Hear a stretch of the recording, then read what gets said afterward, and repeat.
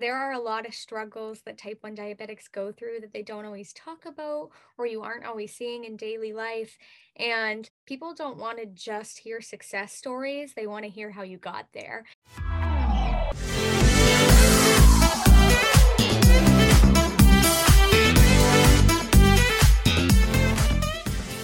Hello, and welcome to the Not Your Type podcast, aimed to uplift and empower everyone in the diabetic community, from supporters to professionals, and of course, those living with it. I'm your host, Alyssa Gothi, and today we have an exciting episode with a fellow T1D that I've become pretty good friends with due to our interesting similarities that tend to mirror each other very well.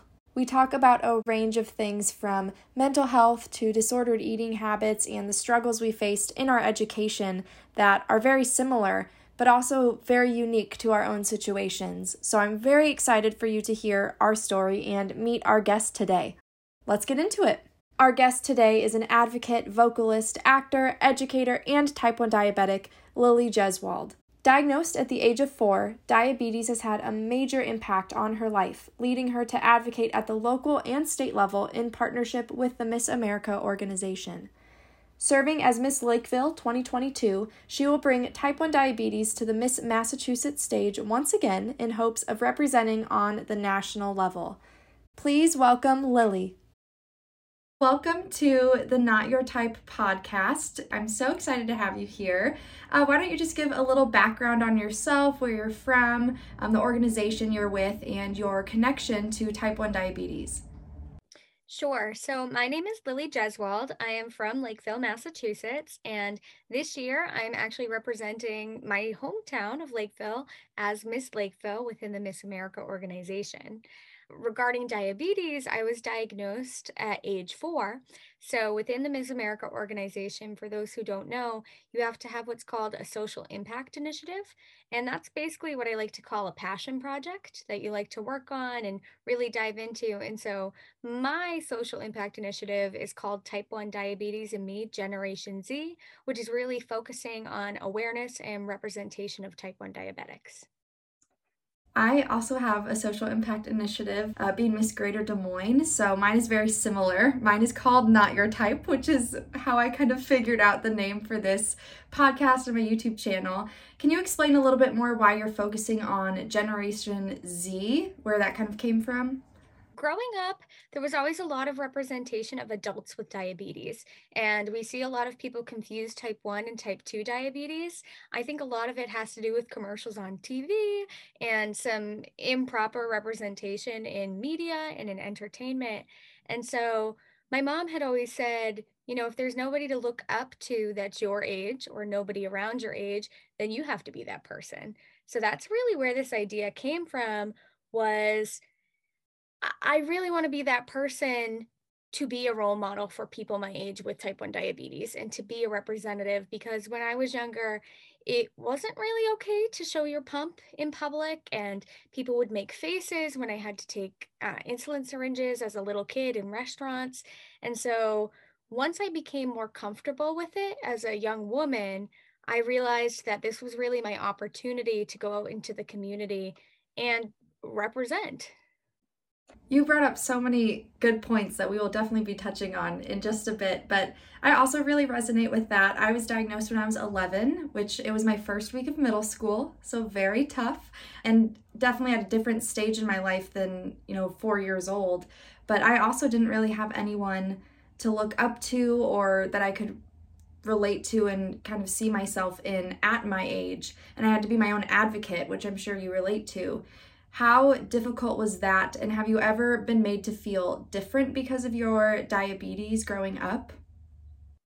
So when I was in elementary school, I know we talked a bit on this 101, but I had a bit of a hard time because the adults around me weren't educated properly on how to care for somebody with type 1 diabetes and how to deal for medication. So when I was in elementary school, thank goodness we only lived down the street. My mom would have to come in at lunchtime to give me a shot and count up all my carbs because as you know, as a little kid, you can't be in charge of your own health, and your parents have to make sure that you're going to be healthy and you're going to be safe, because if you make the wrong move, then something bad might happen. And that even happens today as a young woman. Like, we have to be very, very precise with what we're doing medically and just by the food we eat, the carbohydrates we intake, to make sure that we're regulated and we're maintaining our blood sugars. So during my time in elementary school, I had a bit of a tough time, just because, the adults around me weren't educated, like I said. And so my mom had to be the advocate for me when I was younger. I'm really lucky that I can't remember what it was like to not have diabetes. So I've never been in the position where I felt totally embarrassed or totally taken aback, because I never showed up one day randomly with diabetes. I was always there with diabetes. Now, once I got into middle school, I started becoming a little afraid of being myself and showing that, especially because where I'm from in Freetown, Lakeville, it's a really, really small area. So in middle school, we combine with the next town. So there were 200 kids I'd never met before. And that was really my first shocked moment, I guess you could say, of, oh my gosh, these kids don't know me. Maybe I don't want to be known like that. So that was really my first instance of struggling with confidence in type 1 diabetes.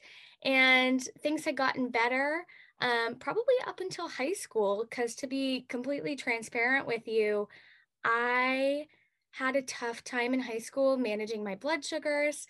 I went through what they kind of call the teenage syndrome, where you just stop testing your blood sugar or don't take your insulin. And so I really damaged my health a little bit when I was a teenager, and I struggled with that. But within the Miss America organization and working on my social impact and becoming more comfortable being myself as both a diabetic and just a person, it's really helped me get back on track and to be that representative that I needed, not only as a little girl, but especially as a teenager. Those high school and middle school years are really tough because puberty absolutely skews everything with your blood sugars, the amount of insulin you're taking. You're also hungry all the time and you're, fluctuating with all these different things. So I also experienced that in high school, and it's really hard because you want to relate to your peers, you want to do all the things they're doing, but you have to take those extra steps and those extra precautions. And that's really hard to do, especially at a young age when you can't really see, oh, I'm prioritizing my health. That's a really hard thing to do. So I definitely have had some diabetes burnout a few times in my life, and I've only had it for 10 years now, which sounds like a long time, but unlike you, I was diagnosed at 11, so I do remember a little bit of my life without diabetes. And that's also a struggle because sometimes you just wish you could go back to that moment when you weren't always worried about what your blood sugar is. Is it rising? Is it falling? Am I taking enough insulin? Am I eating enough? Those are really hard things you have to think about. So I definitely relate to those high school years and teenager syndrome for sure. Have you ever experienced, besides, that burnout, any form of mental health or anxiety related to your diabetes? Especially during the high school years, I had a lot of issues with body image and the way I looked. And the doctors at Jocelyn Clinic are amazing, but I don't know if you've ever experienced the same thing. As somebody who's always been just a little bit bigger than the average girls next to me, I was always told at the doctor that I needed to lose weight. And so that was part of my struggle with that teenager syndrome and that diabetic burnout was, well, this is a great way to lose weight, because unfortunately my doctor had introduced me to the idea of not taking insulin and had kind of given me the idea of really micromanaging the insulin that I took to make sure that fat was burned. And so I had a really tough time in high school on both sides. Just the way that I looked, feeling, peer pressured to be smaller, to be different, to hide my medical devices, and to also hide really the way that I looked. So I had a lot of trouble there. But as for more of the anxiety side of it, I hadn't really struggled with my anxiety with diabetes until the pandemic happened. And I think that's because once the pandemic started, all of my time was looking at my pump. My pump was beeping. It was also just last year during the pandemic that I got both my continuous glucose monitor and my new pump, which connects to the CGM. And so I think having that constant reassurance of what your blood sugar is and, oh my gosh, I need to bolus, that definitely gave me a little bit of medical anxiety because I was seeing my numbers in real time. And before that, I had never gotten that. It was just, I tried to test 10 to 12 times a day. And when I would test, if it was a little bit high, I'd give myself some insulin. And when I was first really introduced to the CGM, it was startling to see how anxious I got when I saw those double arrows go up or go down. I mean, ignorance is bliss, right? When you don't have a continuous glucose monitor, you can almost play it off like, oh, I'm sure it's fine. And testing intermittently throughout the day, you kind of get to pick and choose when your times are. But with the CGM, I also wear one. You always are notified when it's going high, when it's going low, if it's staying the same, if you're in target X% of the time. So I definitely feel that anxiety. And also with the pandemic, I mean, we are at risk, right? With COVID-19, especially when it was first occurring, I was terrified to leave my house. I didn't know what would happen to me. I didn't know how it would affect my diabetes, if I would have, a severe reaction to it if I were to get COVID-19. Unfortunately, I haven't gotten it yet. My father has not gotten it, and he's also a type 1 diabetic. But there's those multiple layers of anxiety that the pandemic has brought for everyone, but especially for the chronically ill and immunocompromised. Yeah, no, I remember sitting there when the news first broke. I remember being on school vacation from college. It was spring break, and they had extended our spring break by 2 weeks, which was insane because everybody was just saying, oh, it's fake. It'll take 5 days. It'll go away. And the second that it got into our country, everything shut down. And that was really scary to me. I do remember on the news them saying people who are immunocompromised should stay home, don't go anywhere. And I just lived with my mom, and I lived with my mom at the time too. And she's also immunocompromised. She's a cancer survivor. And we had to go to the grocery store to get food. And I just remember being scared to my wits to just go to Walmart to pick up food for the next couple of weeks. I remember seeing people with plastic bags wrapped around their faces because they didn't have masks. That was the time when people were still sewing masks, they couldn't sell them. That was just a time of fear. And so the pandemic really kicked me back into gear to really maintain my blood sugars and get back on track. I've been really lucky to be really well maintained since my issues in high school, but being home every day kicked me into shape because I couldn't put my focus anywhere else. Right. Which I guess is one positive spin on what we've gone through the past few years. Circling back to the body image thing, I very much have struggled with disordered eating habits and, my body image, especially in high school. And I do think a lot of it was centered on diabetes because you're always aware of the food you're putting into your body, how much of it, whether you like it or not, your eyes will wander to the rest of the nutrition information on your food, not just the carbohydrates.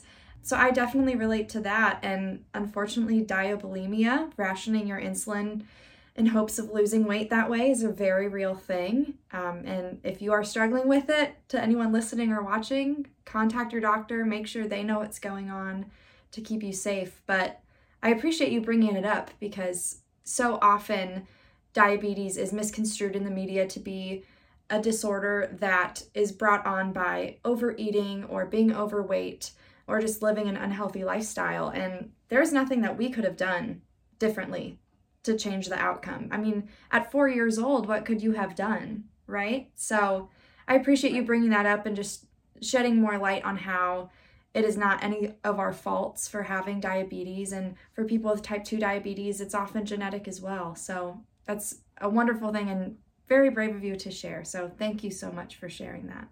Of course. I honestly don't usually share it, but where we're in the space where we're really chatting about diabetes, I just feel like it's appropriate to be more transparent about everything. Shifting gears a little bit in terms of advocacy work, so with your initiative in Miss America, what type of work have you done for your social impact initiative of T1D Generation Z? And what plans do you have that you're kind of setting in motion or would like to see done in the T1D community? This is all very exciting to me. So, within the past couple of years, a lot of my work has gone behind the scenes, as you know, on social media because of the pandemic. And I've talked to dozens of newly diagnosed type 1 diabetics. So, phone calls, Zoom interviews, just to really talk to somebody like me who has had diabetes for a long time and to not have to hear it from a medical professional because advice from medical professionals is 100% needed when you're newly diagnosed. But something that people don't recognize is that a lot of the people who do work in the diabetic area and profession aren't actually diabetics themselves. So they can have some really great advice from textbooks, how to keep your blood sugars on track, but newly diagnosed people want to hear what it's like in the middle of the night and what it's like when you're at school, when sometimes you are juggling between making it to class and having to treat your low blood sugar. So I've had a really nice time getting to know some of these newly diagnosed children and teenagers and the parents as well. I think the parents are the people who really need it most, need the reassurance that their child's going to be okay, that it's going to be tough, but they're going to be okay. So I've had a lot of fun with that. Beyond that, a lot of my work has just been representing by wearing my medical devices out and about in daily life and on my appearances. So I had a bit of a struggle in college because I'm a theater student. And I was cast as one of the leads in one of the musicals at school. And I had asked my director, I think we may have talked about this before, but I asked him, if I could have my low blood sugar snacks backstage just in case of emergency, and he basically looked at me and was like, "For what?" And I was like, "Oh, well, I have type 1 diabetes. Haven't you seen me testing my blood sugar?" He was like, "Well, yeah, but I didn't know you were sick with type 1 diabetes." And so that was really eye-opening to me, for him to really look me in the eyes and genuinely believe that I was sick, not out of hate or spite, just genuinely to be that misinformed about type 1 diabetes, to think that I was ill. And so that I struggled with a little bit. And once I got my CGM, I couldn't find somewhere to hide it on my stomach that I couldn't see it through my clothes. And my mom said, "Why don't you just put it on your arm and let it be seen?" And that's what I started doing. That was the most comfortable place to wear it. I don't know. Where do you wear yours? I also wear mine on my arm. Yeah. I mean, that for me, just the way I sleep crazy. I sleep on my tummy, I sleep on my side. So my arm was always the most comfortable. And it opened up this opportunity for me to speak to people in daily life because they'd see it on my arm and they'd say, "Oh, I have a Dexcom too. Are you a diabetic?" And just being open and placing that in the forefront to be visible has given me the opportunity to discuss with people in my own community, just at the grocery store or in the supermarket, um, about their journey with diabetes and to see what they've done. So that has been remarkable for me to see how many people in my own town have type 1 diabetes that I never ever knew. When I was little, there were two other young boys who had diabetes, and it was just the three of us growing up in the high school for as long as I can remember. And now, I think because of these devices, we see so many people throughout our towns and our cities who also are fighting the same fight. But beyond that, I am currently writing a children's book about type 1 diabetes and to teach children and possibly middle schoolers too, that age range, um, about diabetes, what it is and what it means, and really just how to help somebody if they need a little guidance and need some aid in the struggles that they're facing. I know we've talked about this before, but I feel like we just mirror each other so much. Um, I agree with the educational part of what you were saying, just wearing your device out and about.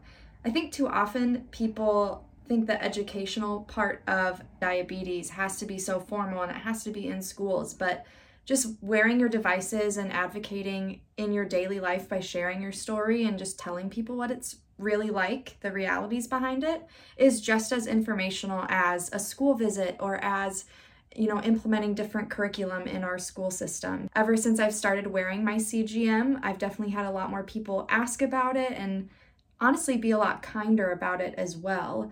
I was so afraid to wear my CGM on my arm. I had the Dexcom before, and I wore that on my stomach exclusively. So it was always hidden under my pants or from shirts. It was never out in public. And even if I would wear swimsuits that were a little more revealing, I always wanted to take it off before I went to the swimming pool.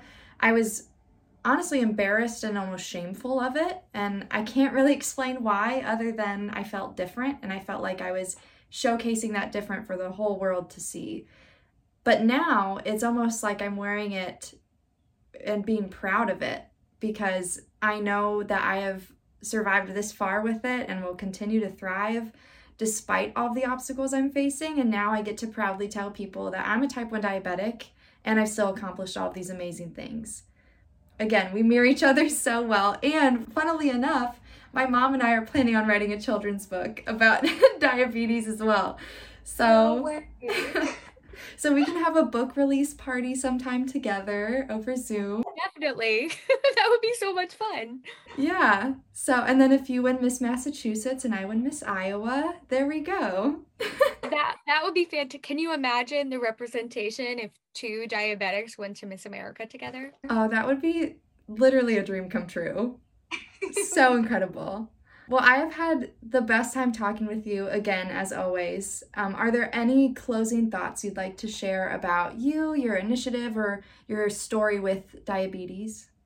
I say this a lot on stage and in my interviews within Miss America, and I just kind of want to echo it here too. With type 1 diabetes, I always like to say that just because you can't see it most of the time doesn't mean it's not there. So there are a lot of struggles that type 1 diabetics go through that they don't always talk about or you aren't always seeing in daily life. And I think it's really important for me and probably for you too, Alyssa, to just be that representation for people and to be truly authentic and transparent with the things that go on, because people don't want to just hear success stories. They want to hear how you got there. And so it's really important for me to share my history and my journey from being, a little girl who was embarrassed and a teenager who struggled and rebelled to now being a young woman who is proud of who she is and is really thankful to have this opportunity to be a representative of people like me. I could not have said it better. I am so appreciative of everything you've shared and being so open about it. Again, I relate so much to everything you're saying, and I'm sure everyone listening or watching agrees. So last thing, where can they find you, on social media? Where can they follow along on your journey to Miss Massachusetts? My Miss America organization accounts on Instagram is Miss_Lakeville. And on Facebook, it's just Miss Lakeville. You can find me there. If you want to follow my personal accounts, my Instagram is at the Lily Marie, Lillymarie. My Facebook's Lily Jeswald. Let's see what else. My TikTok is at Lily Jesw, so Lilyjesw. Beyond that, sorry, there's so many accounts. My diabetic journey is under type 1 diabetes and me, Generation Z. So if you look that up anywhere, you'll be able to find it. Beautiful. Thank you again so much, and I look forward to everyone hearing your incredible story. Thank you. Thanks for having me. Thank you so much to Lily for being our guest today and being so open and transparent about her diabetic journey. Being able to talk about it with me and sharing everything that she's been through is truly remarkable, and I'm so grateful to have had her today. Be on the lookout for more episodes and follow along wherever you get podcasts. So, until next time.